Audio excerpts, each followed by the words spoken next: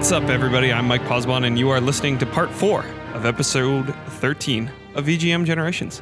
And with me, as always, is Aaron Belauchuk. Hello. And Jordan Belinsky. I'm the strongest woman in the world. I love these quotes. It's the best. You need to do this like from now on for every... This is going to be my thing now? Yeah, it has to. I like it too much. Were you saving strongest woman in the world for the last podcast in the series? I just, I felt like I used all the best ones already, and this is... Is that a Chun-Li? Yeah, yeah, totally. It's her Street Fighter 2 win quote. Perfect. All right. So, and yeah, in this series of episodes, we're talking about the franchise we love. Obviously, Street Fighter for Jordan, Phantasy Star for Aaron, and Halo for me. And I am going to start us off again this week with the game Halo Reach. So the sixth game in the Halo series and the last one that Bungie ever did. From there on, it was taken over by 343 Studios, which was kind of an offshoot studio that Microsoft built specifically to build Halo games. In some people's opinion, probably the best Halo, just in terms of mechanics, graphics, sound, everything like that. I know literally nothing about Reach. Oh, really? Was it a standard Halo game? It was like a sort of standard Halo game in that it is a first-person shooter, unlike Halo Wars, which we talked about last week. But this was the prequel to Halo Reach Around, right? No, but it is based on the novel The Fall of Reach. So, so quick background on Reach is Reach. So in the year 2552, I believe it is, which is the same year in which the first game, Halo Combat Evolved, takes place. The first time that ONI and the UNSC is brought to the attention of the Covenant is when they attack a planet called Reach. So we're in the future. Space travel is great. Everybody's flying around all over the place. And so humans set up a bunch of colonies on different planets. We basically find, inhabitable planets and humans are living there. And Reach is one of these planets. So Reach, through a bunch of expanded universe stuff, we know that Reach, basically the people on the colonies are unhappy with the fact that they're kind of treated as, some of them think that they're kind of treated as second-class citizens, and they've become militant against Earth in that, we're just a colony planet, so we don't matter as much as the people on Earth. So there's a bit of almost like a racism there. And so everyone thinks originally that the Spartan program is being developed to deal with all these militia that are cropping up on the planet. So they're developing these super soldiers just to deal with other humans. And then it ends up that the Covenant show up and they're like, oh, we can use these super soldiers for something else. How convenient. How convenient, indeed. So, but then you go back and back and they knew stuff and it's crazy. The expanded universe goes crazy. There's podcasts and all sorts of stuff. Actually, there was a podcast, God, I don't remember what it was called. It came out, it came out as we were building up to Halo 5. And it was all about Master Chief and stuff. And Microsoft produced this podcast series. I can't remember the name of it, but maybe I'll look it up after we listen to the song and tell you guys. But go out and listen to it. It's and it was the top podcast for 6 months while it was coming out. It was awesome. Is it audio stories? Yes, it's totally like an audio story told through two people's perspectives. One person the first season, one person the second season. It's all about Master Chief and how he was totally basically the guy gets into the fact of the super soldier Spartan program. They were basically stealing children and putting that were good candidates and putting these kind of clones in their place that got sick and died right away. So and it's all this stuff. These garbage kids, these throwaway kids. Exactly. Right. And they were we wanted to make them we could have made them healthy and live full lives. But then they were worried that would bring up too many questions and maybe the clones would meet themselves one day, so they made them specifically sick. It was crazy. It got into all this lore. If they I'm make totally on a tangent didn't here. Have any flaws, why didn't they just make the soldiers? Yeah, well, I'm totally on a tangent here, but it was it's an amazing podcast series. It's really good. It's actually the guy from Key and Peele, Michael Keegan Key. He's the main the main guy who tells the story in the first one. Really? He plays a reporter that's given the task to do a bio on Master Chief. So that's cool. It's really cool. But after we go on that massive tangent, but yeah, so at least it was a Halo tangent, though. Yes, it was still a Halo that was tangent. all related. That's true. Don't worry, when we get to me, we're going all over. We're going all over the place. That's right. But yeah, so the big spoiler of this game is everyone dies. And if you've read the novel called Thanks for the heads up on that one.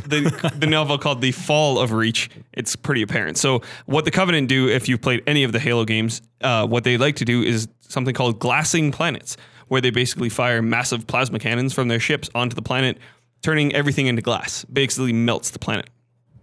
And so you play Noble Six, who is a member of the elite Noble team who's just recently replaced their fallen comrade. And the music we're going to listen to is called Lone Wolf, which is which was actually the trailer music that was heard when the game first, I think it debuted at E3, and this was the music that accompanied that trailer. So Marty O'Donnell said that he kind of used this music as a jumping off piece for the rest of the music in the game. So let's give it a listen, and we'll come back and talk some more.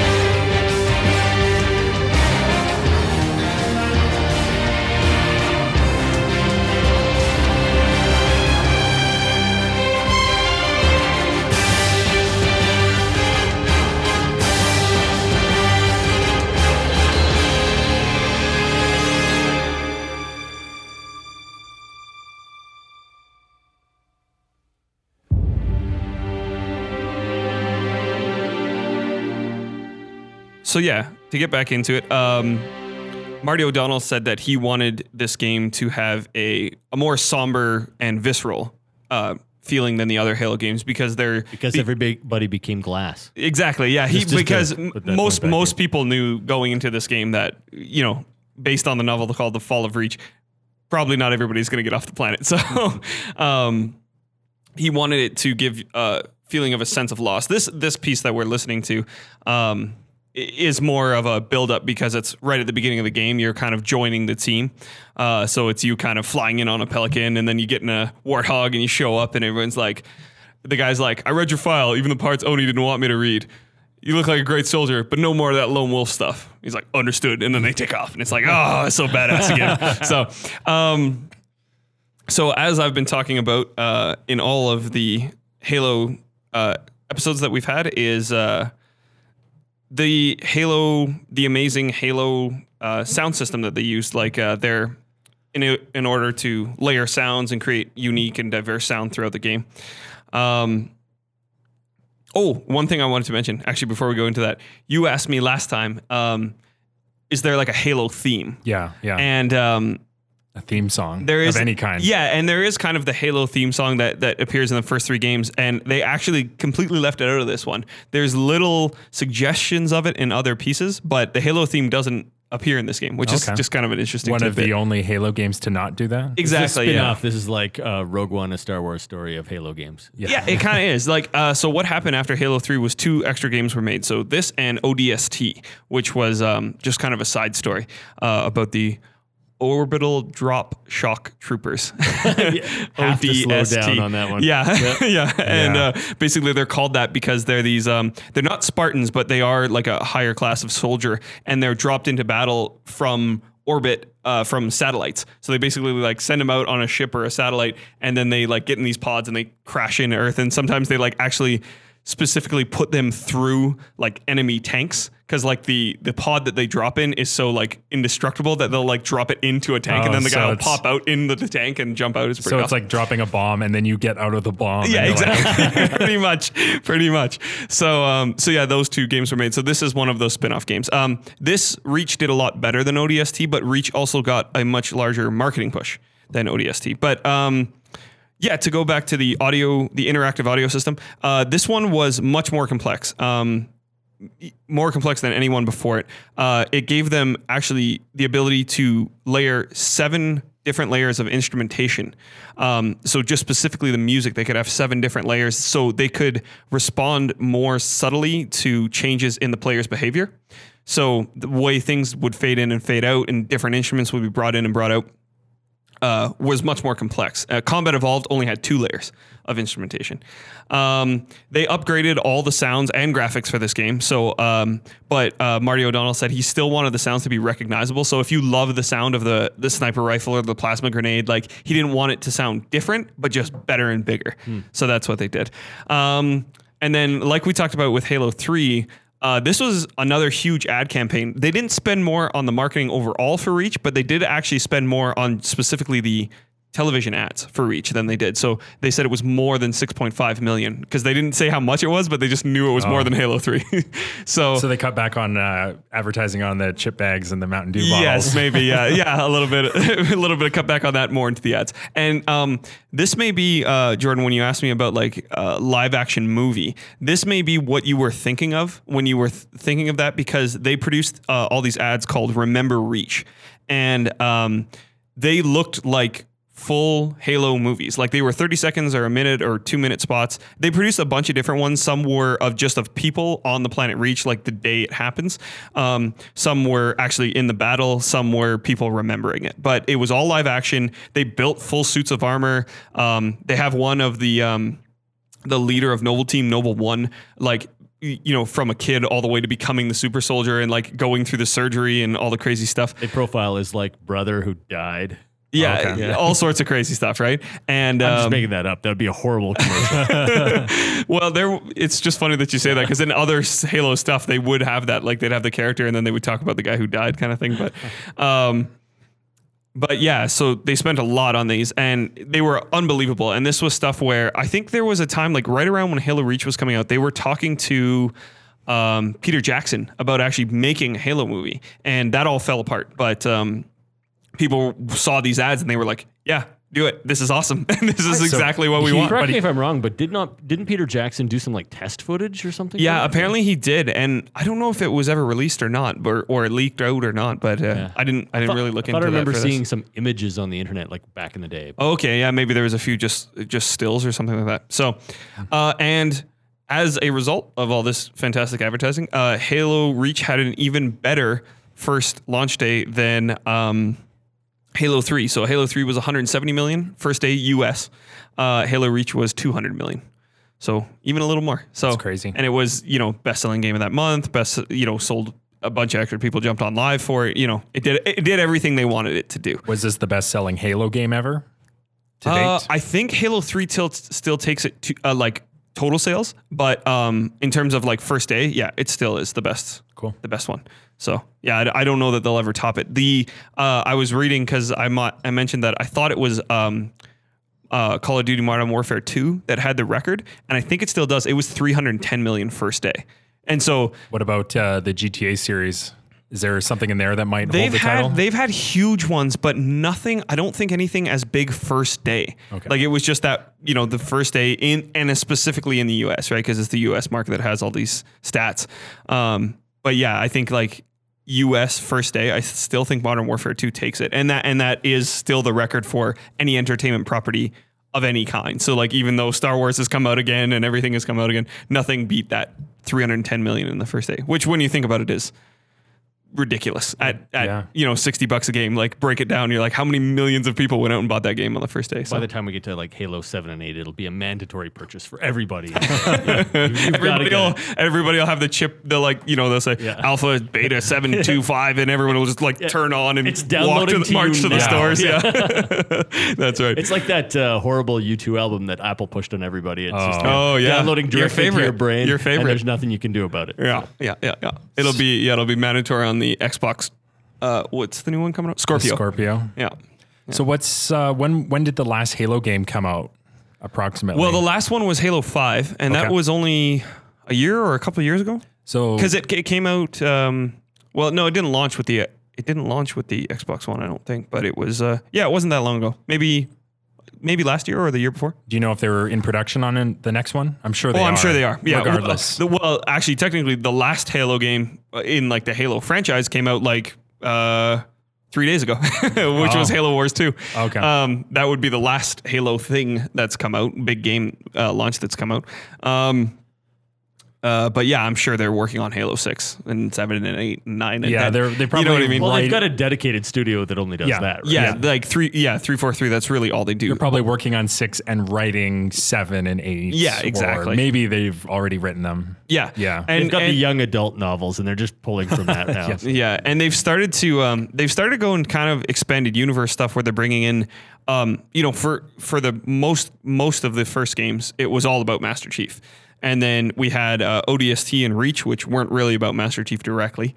And then 5 was again about Master Chief, but it had this other guy, Sergeant Locke, who was basically sent to hunt down Master Chief because he had kind of gone rogue. It's kind of the Captain America Civil War story where he's kind of like, I'm doing what I think is right, not what my government tells me is right, sort of thing. So it became a whole, side story and stuff like that. So that one stood out to me. Like I also don't know much about Halo, but when I heard that story and that game, that backstory with going up against the Master Chef, I was like, I'm like, that's a pretty cool idea. Yeah. And I guess Halo 4 was about Master Chief as well. It follows him again, battling this new ancient creature that is brought back to life by accident kind of thing. And then he has to take him down. So it's pretty good.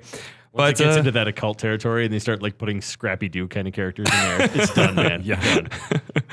All right. So Jordan, you want to go next? All right. Street Fighter. Here we go. So kind of going to talk about Street Fighter 5, but going to come at it from a different angle. So about a year ago, Street Fighter 5 launched. It actually, what day is it today? The 20th. So almost 24th today. Yeah. So not that long. A year ago and a week, because it came out on the 16th of February, 2016. Was it exactly? Oh, that's crazy. I think it was exactly, because the story I'm going to start with takes place the night before. Okay. So to set it up, this was the launch party hosted by Capcom and Mad Catz for the Street Fighter V launch. So rewind the clock a little bit. There's hip-hop recording artist Lupe Fiasco. I don't know if you guys are big hip-hop fans or know who he is. No idea. He's well known to, good name, though, to hip-hop fans. Yeah, Lupe Fiasco is a great rap name. Yeah, actually it kind of sounds like he could be a Street Fighter character with a name like that. It does, actually. Yep. Turns out he's a fan, because I don't know initially how it started, but I think he had on Twitter made comments about Street Fighter. And one day a fan tweeted him and asked, "Do you ever watch EVO?" Because EVO was going on. And he replied with, and I quote, "Only to study Daigo." And so for those that don't know, Daigo is the reigning Street Fighter world champion right now. Best in the world, yeah. Best in the world, or at least wins more than most people. Like the last tournament and his actual name is Daigo Umehara. He's from Japan. He won his last tournament. He's from Mexico. Yeah, I was going to say. So he won his last tournament, but he's been competing since about Street Fighter 3 era. He's been playing since 2D. He's been competing through Street Fighter 4, Ultra Street Fighter 4. He's been in Street Fighter 5. He wins more than he loses. He's one of the best in the world. He's Daigo the Beast is what they call him in the fighting game community. And so for hip hop recording artist Lupe Fiasco to go on Twitter and say, I only watch Evo to study Daigo is like, okay, well, one, not only do you actually play and watch Street Fighter, but you know who the world champ is. Yeah. And so he's kind of in on the that fighting is a game legit community. response. Yeah. Totally. Everyone's like, you're a huge nerd and we all love you. So that obviously blew up, and people were like, "Holy cow, this guy's legit." When it comes to Street Fighter, one of the promotion guys that were setting up the launch party for Street Fighter V got wind and invited Lupe Fiasco to come down to the launch party and compete against Daigo in a one-on-one match. So I don't know if that's kind of cruel though. Well, he said he pretty much said like it would be an honor to lose to Daigo, or actually he called him Daigo-san. So he said, "I'd be an honor to lose to him. I will be there. My training begins right now." And he quit the rap business. He actually competed while he was on tour, and he wasn't, and it wasn't coordinated with his schedule either. So he had to fly from wherever his tour was, go to where the tournament was taking place, and Daigo flew in from Japan, and the two met. I believe the story goes that Daigo got off the plane half an hour later. He was sitting down in the chair getting ready to play. Oh, so that's a long flight. The night before the launch of Street Fighter V, they're sitting down at this tournament and they play each other. And so everybody's watching. They got the usual commentators, because if anyone knows, I know Mike, you watch a lot of the Smash Bros and a few other things at Evo. To anyone that isn't familiar, like they have commentators. It's like watching a big sporting event. So you might as well be watching NFL football or whatever. Totally. Yeah. There's a crowd. There's people cheering. All the competitors are well known and followed online. They have nicknames.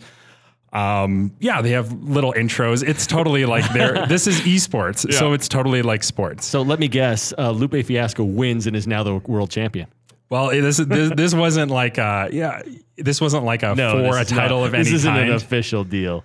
So they sit down, they play, and Lupe actually wins. What? No. Oh, really? He beat the world champion. I guess after a 24-hour flight and no sleep. Maybe he had a chance. Was it supposed that he was like pulling his punches a little bit? Maybe. I would say if you asked anyone that's legit in the fighting community, they would all tell you that he pulled his punches. Okay. I actually watched the fight. I can't say I don't know how good Daigo is, because I don't watch a lot of his fights, but I was aware of who he was before researching the story.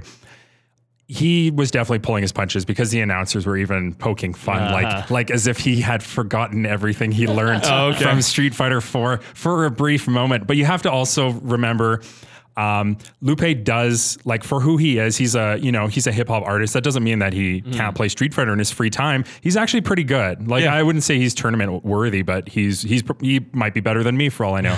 He was doing good. Neither of them had ever played Street Fighter 5 yet. Yeah, because it hadn't come out yet. Hadn't come out yet, unless there was like a pre-release open beta or something. Yeah, because I think I played the beta, but I can't remember how far in advance of the game it came out. But yeah, so maybe they did play a bit. Yeah, they could play a new game they've never touched before blindfolded and still beat me pretty handily. So. Yeah, me too. And I've played. That was I thought you were going to go into a wizard thing there for a moment. Yeah, game you've never seen before. So they played. It was an amazing event. Actually, a lot of camaraderie between the two. Lupe actually gave him his jacket after he won. Turns out from watching the event, I didn't know how significant this jacket was, but he gave him this jacket that his friends custom made him from Konami, and it had some relevance to Metal Gear Solid. So he gave him this custom Metal Gear Solid jacket, and it's a $2 million jacket. Yeah. I mean, just for the two to come together and play. This is a bromance for the ages. Yeah. So that was really cool. It brought in a lot of outsiders into the FGC, as they call it, the fighting game community. So a lot of fans of hip hop were reading these tweets online. There were actually other hip hop artists that were sort of egging him on and getting in on the heat between the two of them. And then of course casual gamers are seeing these tweets between a famous recording artist and this supposed world champion going at it online, and it's that in itself is a kind of a crazy story. So it drew in a lot of people for the launch of Street Fighter V. Now we'll talk a little bit later about what people thought about Street Fighter V when it first came out, but the hip hop influence on Street Fighter has been kind of building up over the years. Like, the whole thing with Lupe Fiasco wasn't the first thing that's ever happened. If you go back to the Street Fighter movie that came out back in the 90s, the movie soundtrack, like I don't think this was the soundtrack that was in the movie, but when they released a soundtrack to the public, like this is the official movie soundtrack, there were like tons of songs by Ice Cube and Nas and I have a list here. Who else? Public Enemy, LL Cool J. Like original songs for the movie? So I don't know if they were original because I listened to a few of them and they were like, they didn't really tie into Street Fighter. Like Ice Cube has this song that's actually called Street Fighter. Has nothing to do with the game, but it's about like fighting ninjas and stuff. That sounds awesome. Maybe it was about the game, but he'd never played the game. So somebody told him about this game called Street Fighter. He's like, that's he saw like one screenshot, and then like got a brief description, and then wrote that song. Well, and like he sings about ninjas. He talks about beating up Chuck Norris and Bruce Lee and even Jean-Claude Van Damme, who was in the Street Fighter movie. So I found it really odd, it doesn't matter really. It's just the fact that all these hip hop artists are included in a Street Fighter album. So it seems like Capcom from the beginning always had this like idea that like hip hop was sort of the musical influence that Street Fighter should have. So going through like I could list endless amounts of musicians that have referenced Street Fighter. Like I know there's a Kanye West album that just came out, and he steals the announcer VO when you win flawlessly in Street Fighter. He goes perfect, and he has that, and he like sort of slides it into his songs after he does like a verse that's like a sick verse, and then it's like perfect. You win. I always prefer the flawless victory. The Mortal Kombat. That's my favorite. Yeah. And there's other artists like, if you do a search for hip hop and Street Fighter, you'll find a lot of tie-ins. So the last bit of hip hop I want to cover, and this sort of ties into where we're going to go with the song. A few years back, when when Capcom was releasing the Street Fighter HD remix that we talked about at the beginning of the month, there was another album that was sort of tied into the release of that. It was called the Street Fighter Underground Remix Mixtape. And this was released for free online. PSN has it even right now. You could probably find it, and you just search for the Underground Mixtape. A free album. It's a collaboration of different hip hop artists coming together. And I feel like out of all the hip hop music that's tied in with Street Fighter, this is probably the best because they actually took the time to sing about Street Fighter or rap about Street Fighter versus like the Ice Cube song and a few other things. So really cool. Like they got some really good hip hop artists, DJ Qbert, Hieroglyphics, and the artist DJ Qbert. That's a great name. Yeah. And then one other artist. References abound. What's that? Video game references. So many. The tie-ins are so strong. And then one other artist that we're going to listen to right now. This is Redman and his song Lay You Out featuring Oh No. Let's take a listen. Oh no, what's good, baby? What up, man? Redman in the building, baby. Yes, sir. Let's go. Yeah. Ow. Yeah. Funk Doc up in the building. Yo. Oh no, it's in the building. Yeah. Hey, pass that. Break them down. Let's go. Yeah, break them down. Hey, where's your Street Fighters? We run the globe and fly just to get higher. Look, I'm like Cali Wynn cause I blaze fire. The terrorizer right beside you. Sizing up them riders that think they get liver. Y'all ain't liver. Y'all chumps dead on the rival. I roundhouse you soon as the sound goes. I go psycho, somatic, damn it, it's Michael. Automatic and damage your life. So if anybody wanna come test out the ox watch, I put a big scar on your chest just like the got.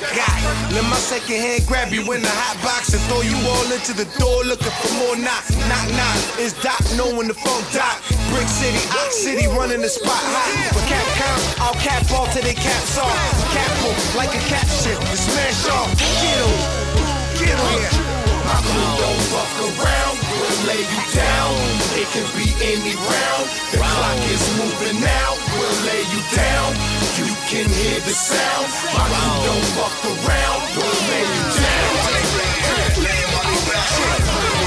Yeah, now I'm hitting MCs like all you kid in In the Cadillac where I rock my music. With an attitude, boy, I'm ruthless. All in the hood, baby, acting stupid. Boy, you're useless. I keep greener than Blanca. I lay him on their back to the clock. It's time. Yeah, you wanna fight, then line up. It's like Terminator looking for O'Connor. It's not for minors, it's only for the pros. Oh no, hit him high. Hey, yo, Doc, hit him low. I can smell beef when I walk through the door. That's why I carry the K like I'm solo. Yeah, bro, you want problems? I give it to you. And run back, tell your block what I did to you. Put your ear to it and get stumped out. Street Fighter, boy, nobody pull guns out. My crew don't fuck around, we'll lay you down. It can be any round. The clock is moving now, we'll lay you down. You can hear the sound. My crew don't fuck around, we'll lay you down.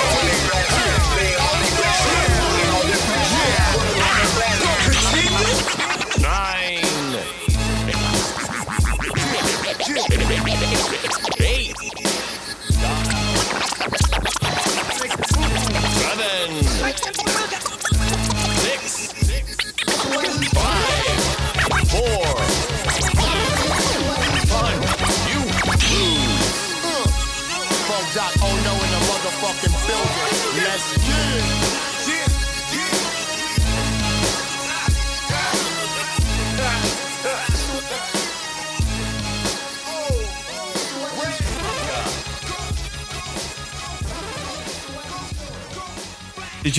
Didn't you say you were gonna tell us what you must defeat Shenlong? When I never got back to it. Yeah. Which was and it was you must defeat Dragon Punch. Yeah. And then you said you were gonna get into it. Tell me what it is. Okay, so well, that was literally the story right there. That you must defeat Shenlong to stand a chance was mistranslated to you must defeat my Dragon Punch. Sorry, other way around. Yeah. So when people in North America first saw you must defeat Shenlong to stand a chance, they were like, "Who is Shenlong?" And it was only later that they found out that it was a mistranslation, but that didn't stop fans from speculating pre-internet time into thinking that there was a hidden character called Shenlong. And then there was an April Fool's joke, which fueled this. And I don't remember where it started, if it was GamePro magazine or EGM or Nintendo Power or what, but I believe a magazine company had released fake photos and information on Shenlong and how to get him by doing some ridiculous feat in the game. Like, like everyone knows Mortal Kombat, if a similar thing where you have to defeat like every character flawless double fatality and like hold a certain button at a certain time and like all this stuff that like almost nobody will ever be able to do to get a certain thing unlocked. Well, that was the Street Fighter version of this. You want to see Reptile? You've got to like play the whole game with your eyes shut and push all these button combinations between every round. Yeah, no, that was totally it with Mortal Kombat. And Street Fighter, I think, had their own version, which turned out to be an April Fool's joke. See, not knowing anything about the Street Fighter lore at any given time, I actually always thought that Shenlong was Akuma. No, that was actually like his you real thought that name. was the mistranslation? Was that? Well, no, I Shenlong? just thought that was his real name because back when I was actually playing Street Fighter, Akuma wasn't even a character. Oh, so okay. peripherally, when Akuma was actually revealed as being like this, almost I don't know Super his evil. backstory, but he's super evil and he's basically of the same fighting school as like Ryu and Ken. And that makes sense because the backstory with Shenlong was Ryu and Ken's master. Exactly. So I always thought that that's why he was Shenlong, was because he was like the master of Seems that very whole logical. school, Well, and right? I don't know if Capcom, if you're listening, get on that. and I don't know Fix if the lore. Retcon that nonsense. Yeah, exactly. they did eventually release the identity of Ryu and Ken's true master, Guken, I think is how you say it. And Hadouken? No. Guken? I know. Or I'm just Goken? messing. I think it's probably Goken because Akuma's name in Japanese is Goki. So you have Goki and Goken, and they're brothers actually. So Ryu and Ken's master's brother is Akuma. So you weren't far off on your what you thought there. My ridiculous non-fan speculation, crazy conspiracy theory nonsense. Yeah. But to bring it back to Street Fighter V, so it had a bit of a cold reception when it first came out. There was a lot of heat, like a lot of fans had issues, myself included. I actually got the game the night it came out. Story mode sucked. Knowing full well, because obviously I'm a diehard Street Fighter fan, I bought it knowing that there were a few things missing or not finished yet. But I think out of most, and Capcom's been on a bad streak for doing stuff like this. When they released Street Fighter Cross Tekken, there was on-disc DLC, and they had that blow up in their face. Fans were pretty pissed off about that. Street Fighter V was not on a good track. It was missing a few things like arcade mode. It had a few features that nobody really liked or thought were too difficult or pointless. A lot of DLC that came right off the bat that was like, really, you have all this DLC ready to go, but yet the game's not finished. And they're continuing to pump out all this DLC to this day, still not addressing all of the problems, yet they have adjusted a few things. I do think the game is worth the money now, but when it first launched, I would argue that a little bit. Yeah, it probably wasn't. It was kind of like a poorer version of the last Smash Bros. Launch. Yeah. Where like the last Smash Bros. Launch, they were like, here's a full awesome game. And everyone was like, fantastic. And then it was like DLC for months and months. And it was all paid stuff, but it was all great. It was new characters, new stages, good fun stuff. But yeah, with the Street Fighter V, they were like, here's a beta of our game. And in 6 months, it'll be a full game. Yeah. And you have to pay for all the extra stuff? Yeah. There is so much opportunity for the whole DLC model to be abused. Yeah, And and that was a good just- example of abuse. Of how not to do it. Yeah. Yeah.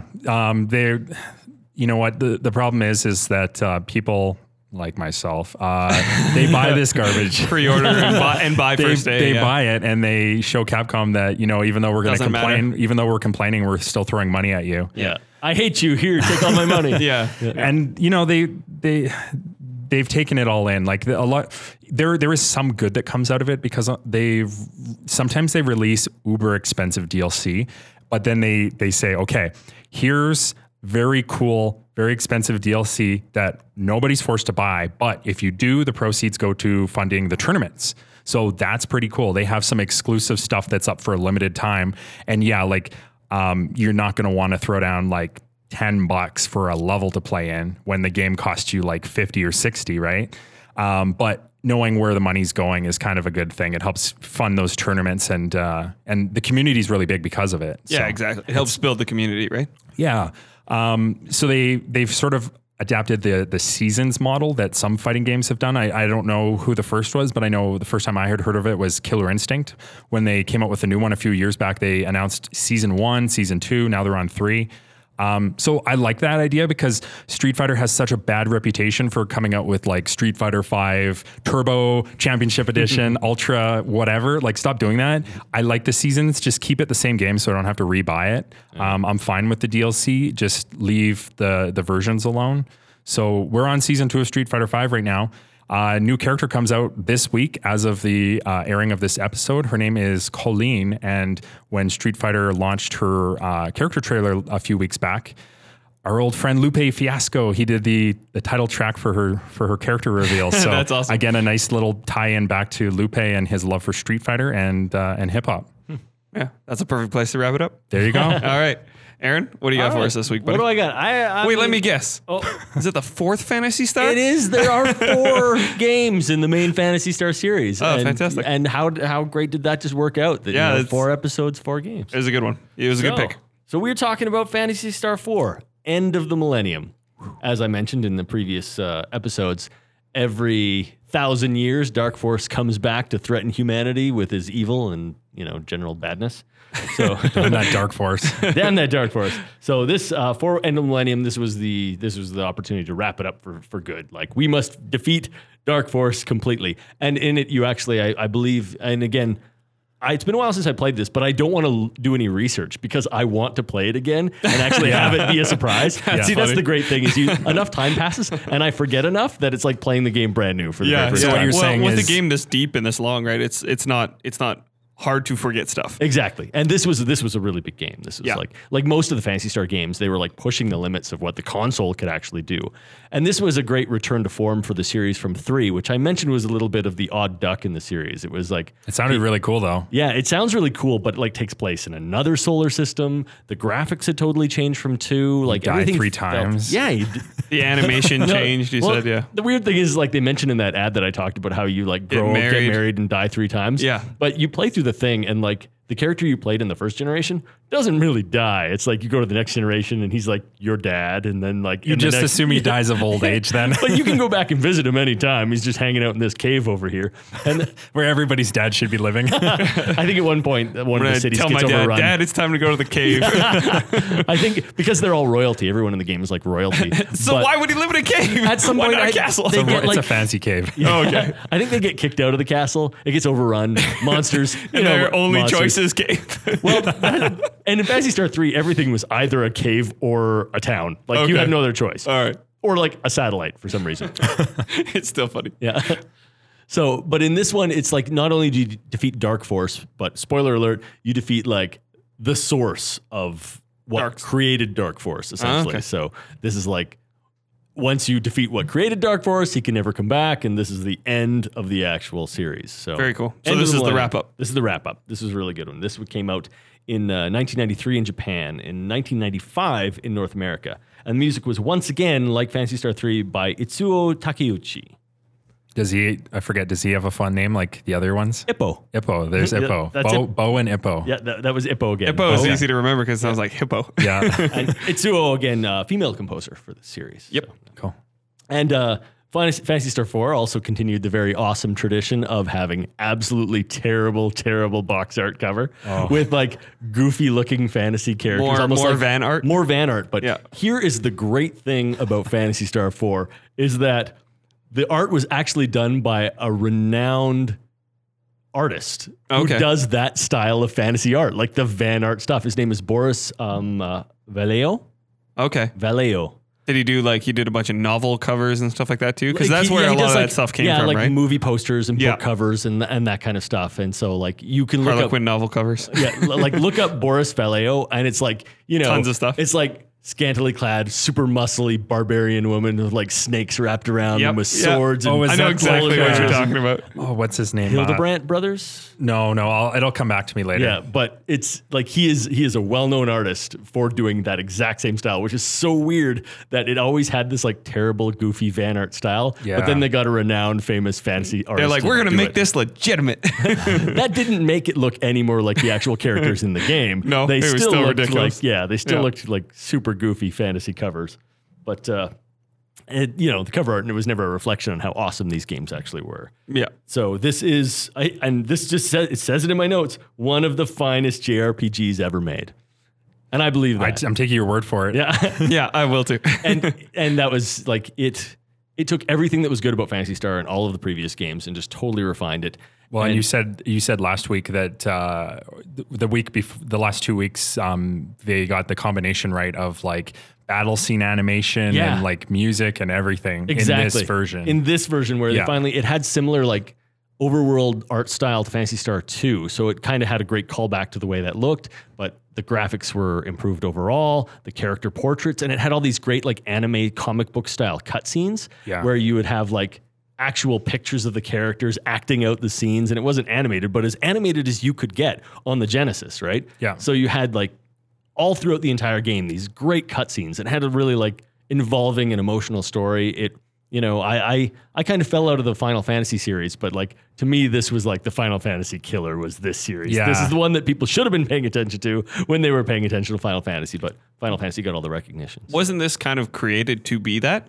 Well, I mean, here's the thing: is like I mentioned for the very first Phantasy Star, is that they were in development at the same time, and I have no idea Yeah. what the awareness level was. Okay, of- but I can see like the Sega executives going like, Nintendo's got something cooking over there, and we need to, Yeah, that's compete, That's basically. entirely possible. Yeah. But I mean, the release date, they both released in December of let me check my year, 1987. Yeah. So they came out the same year, and I can't imagine that I don't know if there was a ton of like espionage between Sega. I don't know, and man. Nintendo Back going on back then. in those days, there was a lot, though. You've read the Oh, yeah, books, right? yeah. You know they were competing hard, and like I'm sure they were trying to bury each other. Oh yeah, and I'm Yeah. sure somebody knew somebody, a little money under the table. Well, I mean, you hear some crazy, almost spy James Bond like stories about for what was sure. going on, and Yeah. I'm just going to do a quick plug for the book that I read. It was called Game Over. Yeah. and it's basically the history of Nintendo, tracing their history all the way back to like they were actually a samurai family, and when they were actually started 100 years ago, well, over 100 years ago. So they came from this like samurai lineage, and it traces like that entire family, the Yamauchi family, up to Hiroshi Yamauchi, who was the past president of Nintendo before Iwata. Yep.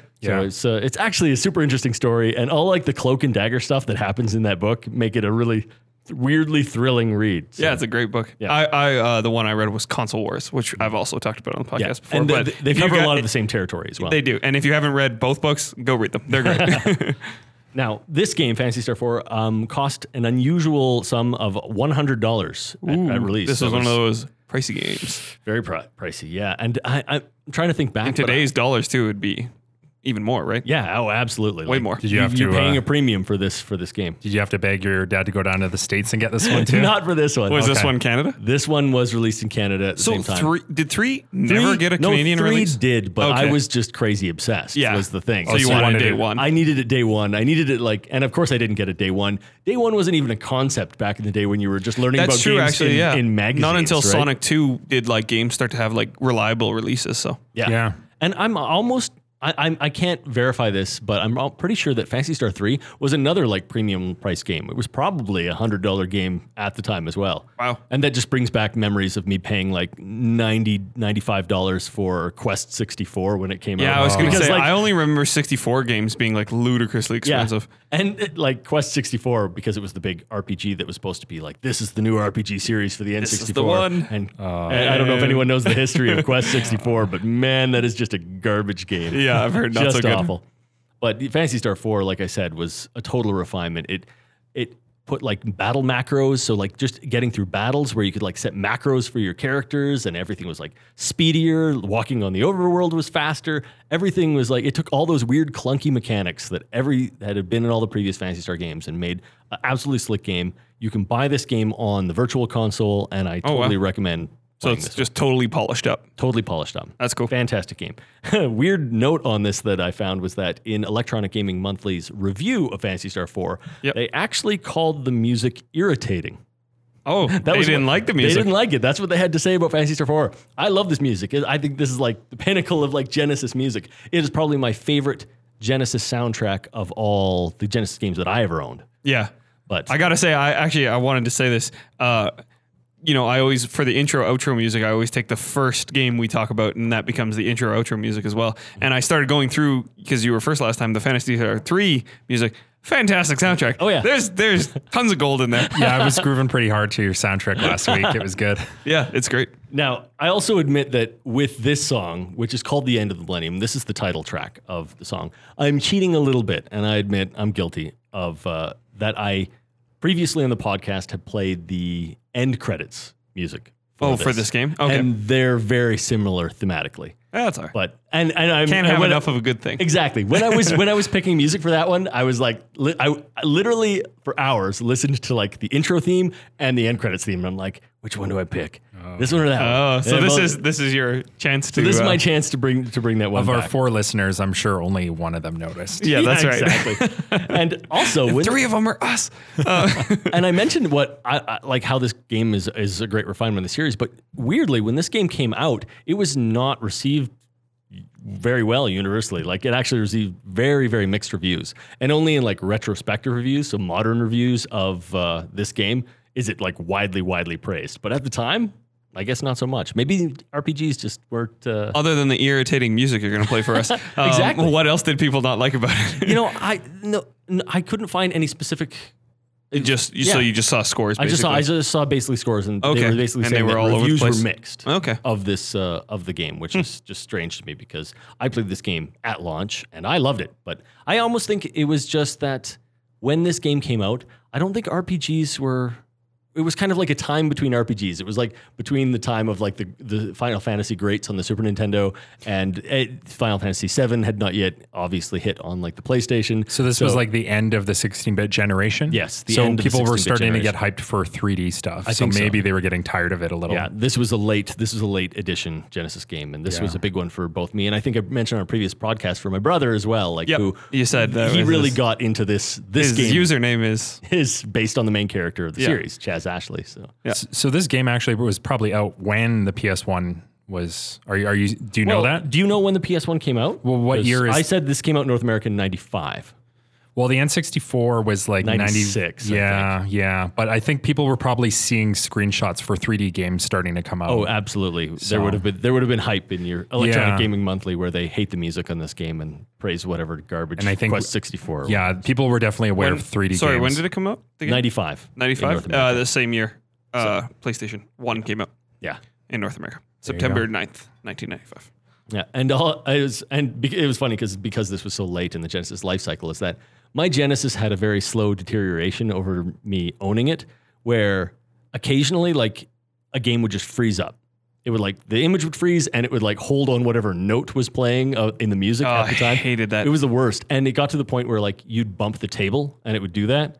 Oh yeah, it's so delicate. Like Oh. you had to play and like lock the door because like Absolutely. no one could come in. You couldn't even shake the cord too hard Yeah. because like it would cause. And I know exactly I what you're remember talking those about. days. It even got to the point where you couldn't really start up the game. Like you'd turn it on and it would get to the Sega title screen Yeah. and then it would freeze. Yeah. But me and my brothers discovered that if you were like pushing the cartridge, putting pressure on the cartridge in a certain way, it would actually start and stay Yeah. that way. So I remember playing Phantasy Star 4 and balancing like encyclopedias and stuff on top On of top the of the Genesis cartridge. and like working up these weird contraptions to hold the cartridge Yeah. in place And- just so it wouldn't freeze. Classic. And it's actually it's one of the things people really criticized the Genesis for was that it didn't have an eject button like the Super Nintendo. Yeah, but And the Super Nintendo didn't need it. It just put it on. I know, but they said that one of the problems it caused is that when people pulled out the games, pins. you Yeah. would basically, if you didn't pull it out perfectly vertically, you would flex the pins one way or the other. And after repeated usage, and everybody's always pulling out games, popping them in the back in that era,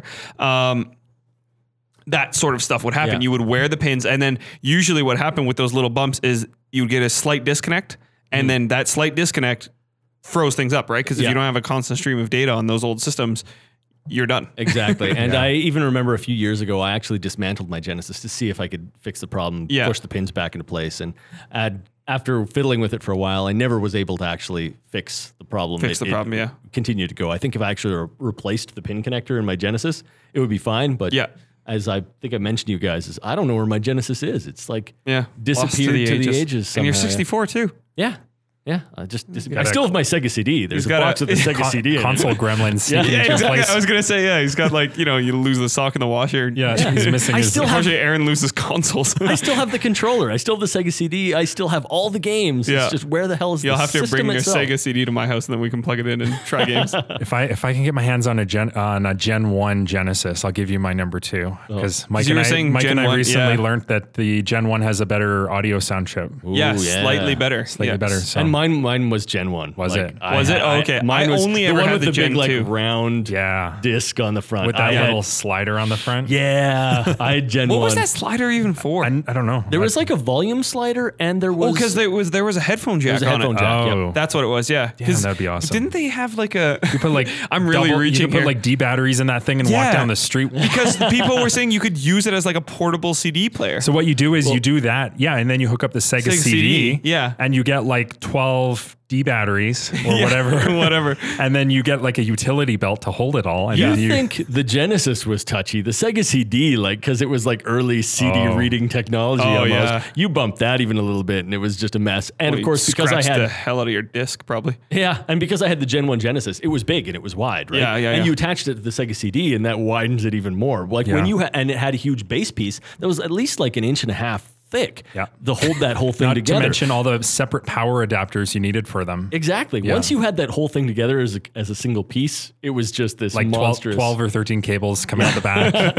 Yet, despite all that, I still loved it because, I mean, you mentioned it actually had like a CD player built in. Yeah. And what you could do is you could actually load the music player and put in a lot of games. Yeah, And, and you could just actually listen to the play the music, music from the the games. soundtracks, And yeah. that's how I used to listen to the Monkey Island soundtrack, because the original Monkey Island actually came out on the Sega CD as well. Yeah. One of the very few games that I still have. I can list all my Sega CD games like on one hand. It's like Tomcat Alley, which is like a Top Gun ripoff, Sewer Shark, Jurassic Park, Monkey Island. Like that's it. Just That's 4 all games. I've got. Oh wow!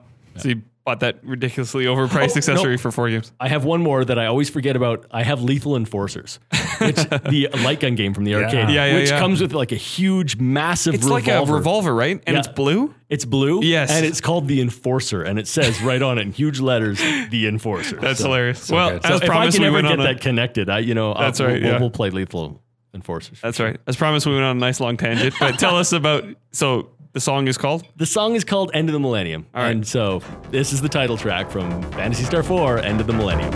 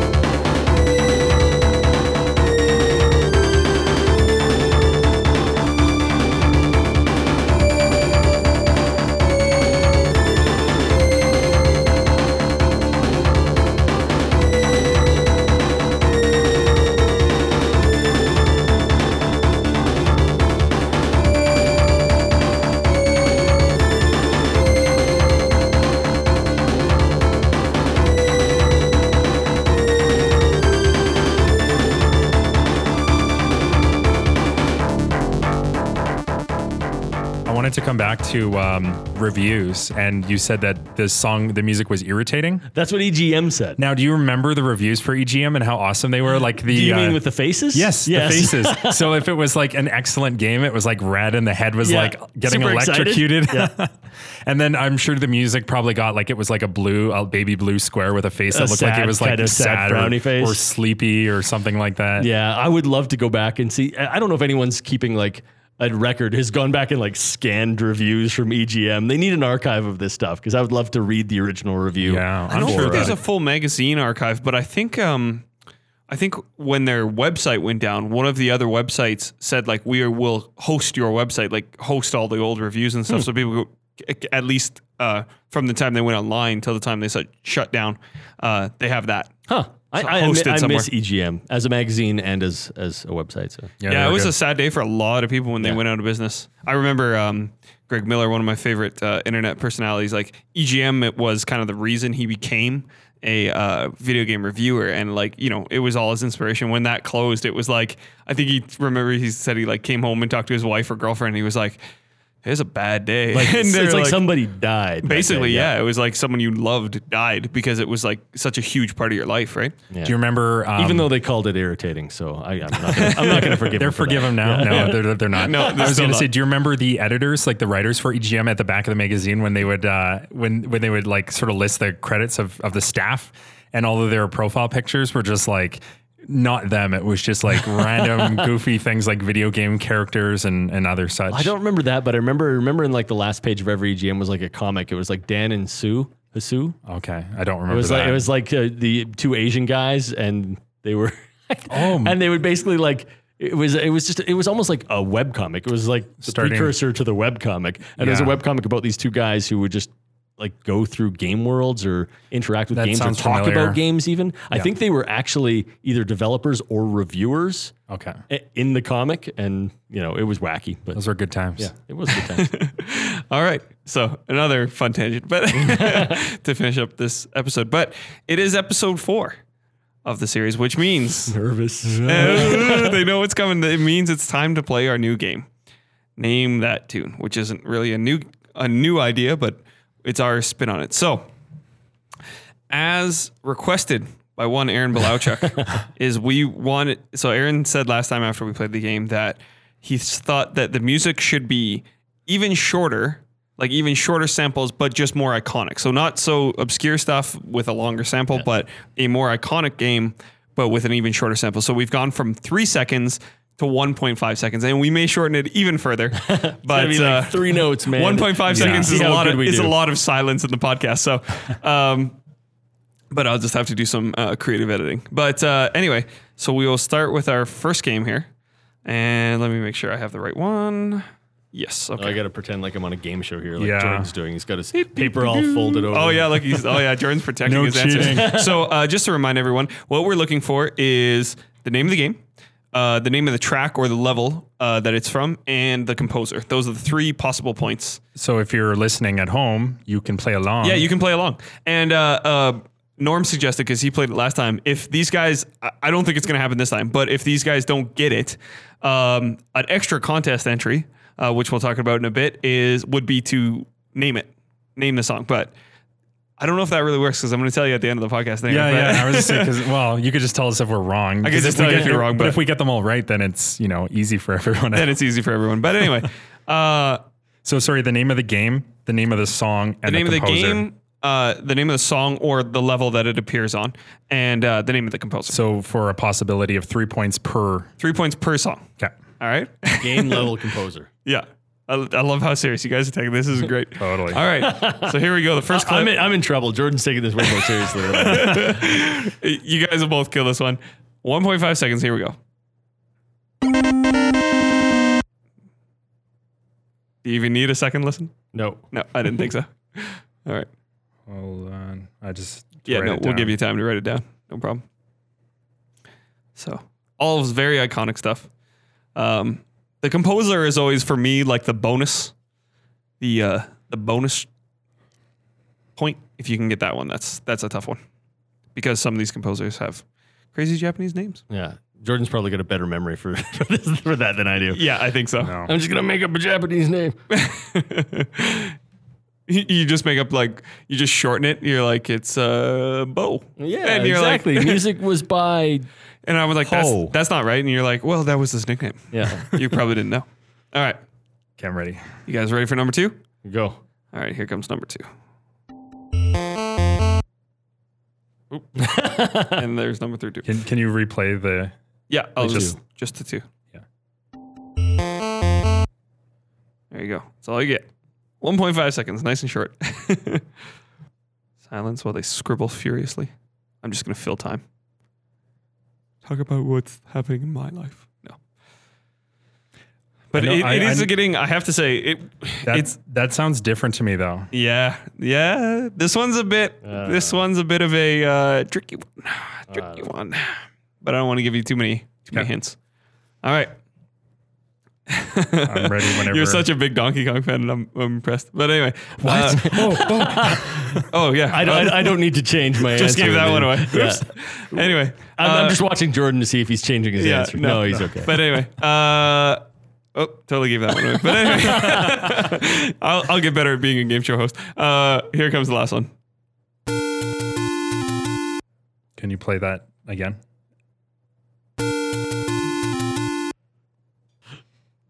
Terrible. All right, Was that just the 3? that's it. Yeah, Okay, just just three. three. Just I- 3. I know I So lost. let me write down No, the names. you didn't. I can't. Come Think on, you I did. can't make it.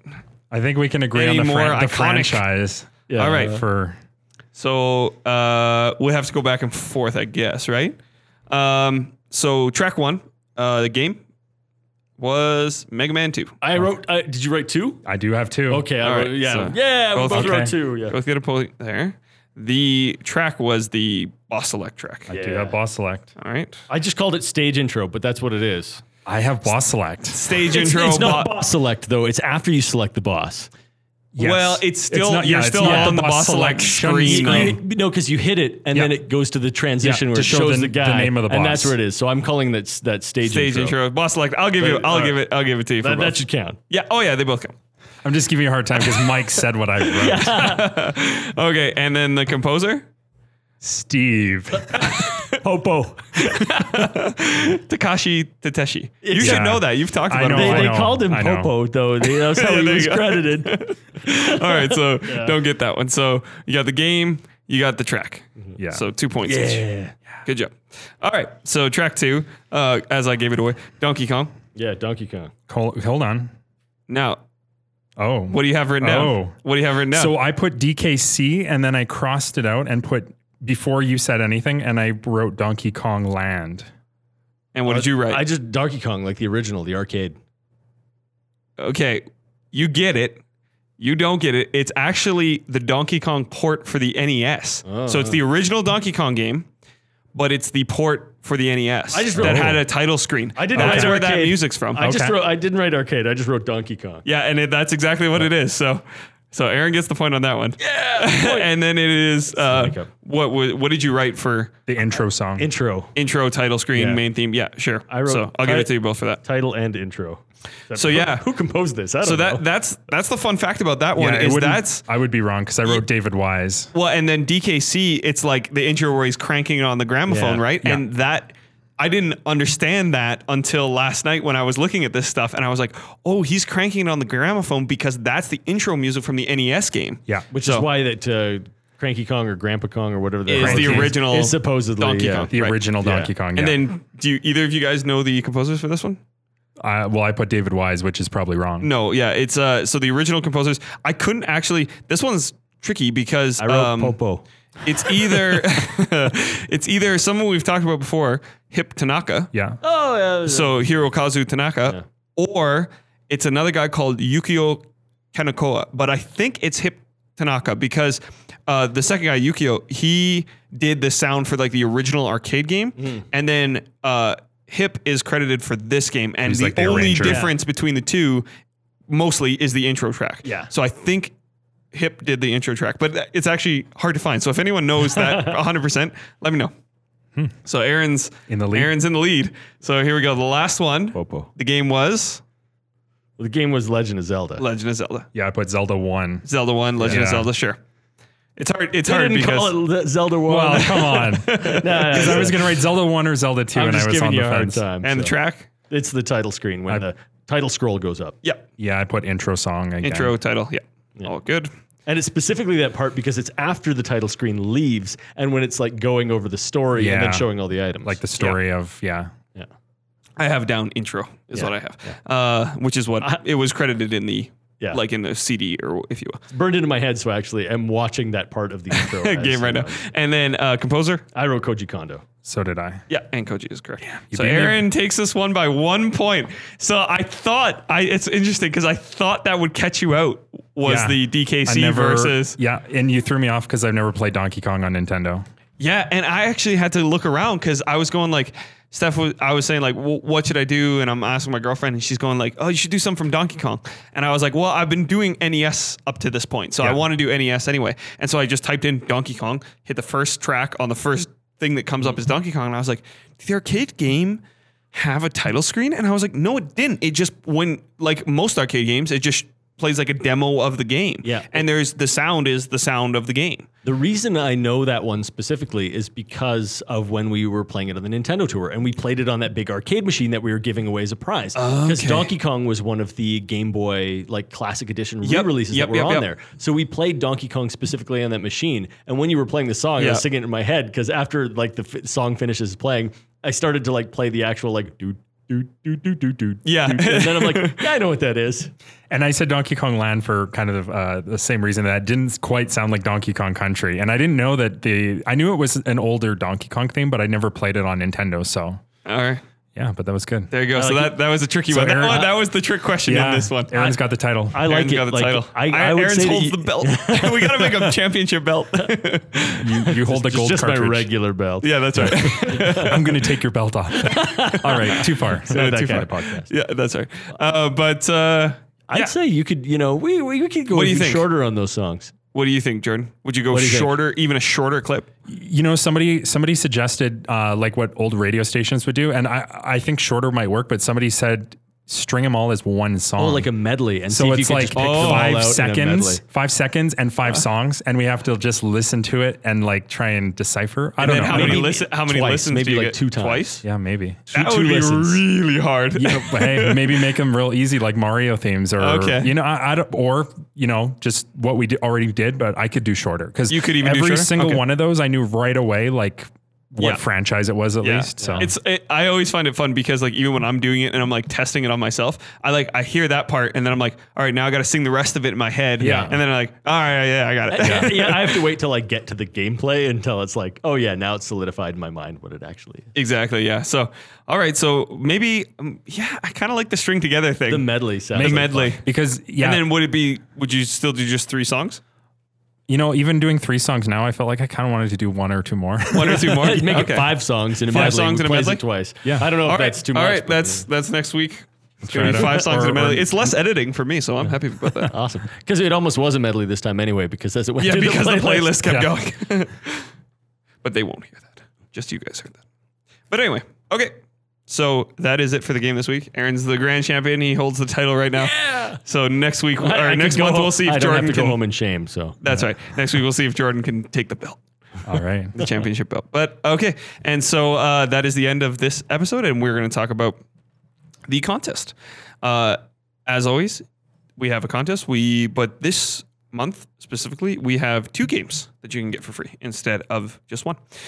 You get to pick from the Halo Spartan Bundle, Antichamber, the Talos Principle, Overcooked, Sonic Adventure 2, or Dear God. So beautiful lineup of games, and all you have to do to win those games is click retweet from our from our Twitter account. at VGM Generations. I get confused because it's the exact same name. And or you can reach out to us at the email address at vgmgenerations@gmail.com. Send us suggestions. Send us for- suggestions. Actually, what I could really use now, if you're listening and you want to participate, what I could really use now is suggestions for the game. Because Yeah. as I go through, it's like I'm like trying to find iconic stuff, but like not too easy and stuff. So if you have ideas for like stuff I could throw in there, that would be great. But yeah, that's all for our franchises we love month. yeah, Hope you- go play these franchises. They're good. Yeah, go play them. And hope you enjoyed it. And if you were paying attention to the game, that last song gives you a little hint for next month. Little teaser. Get hype. Get hyped. So we'll catch you next month.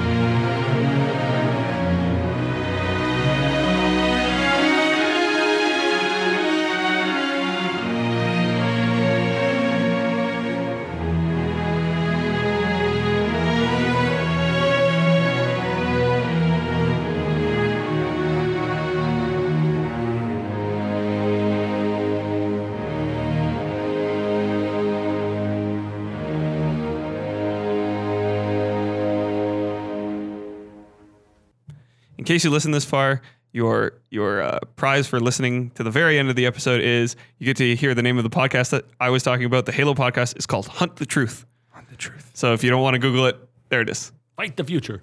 Fight. All right, we'll catch you guys next time.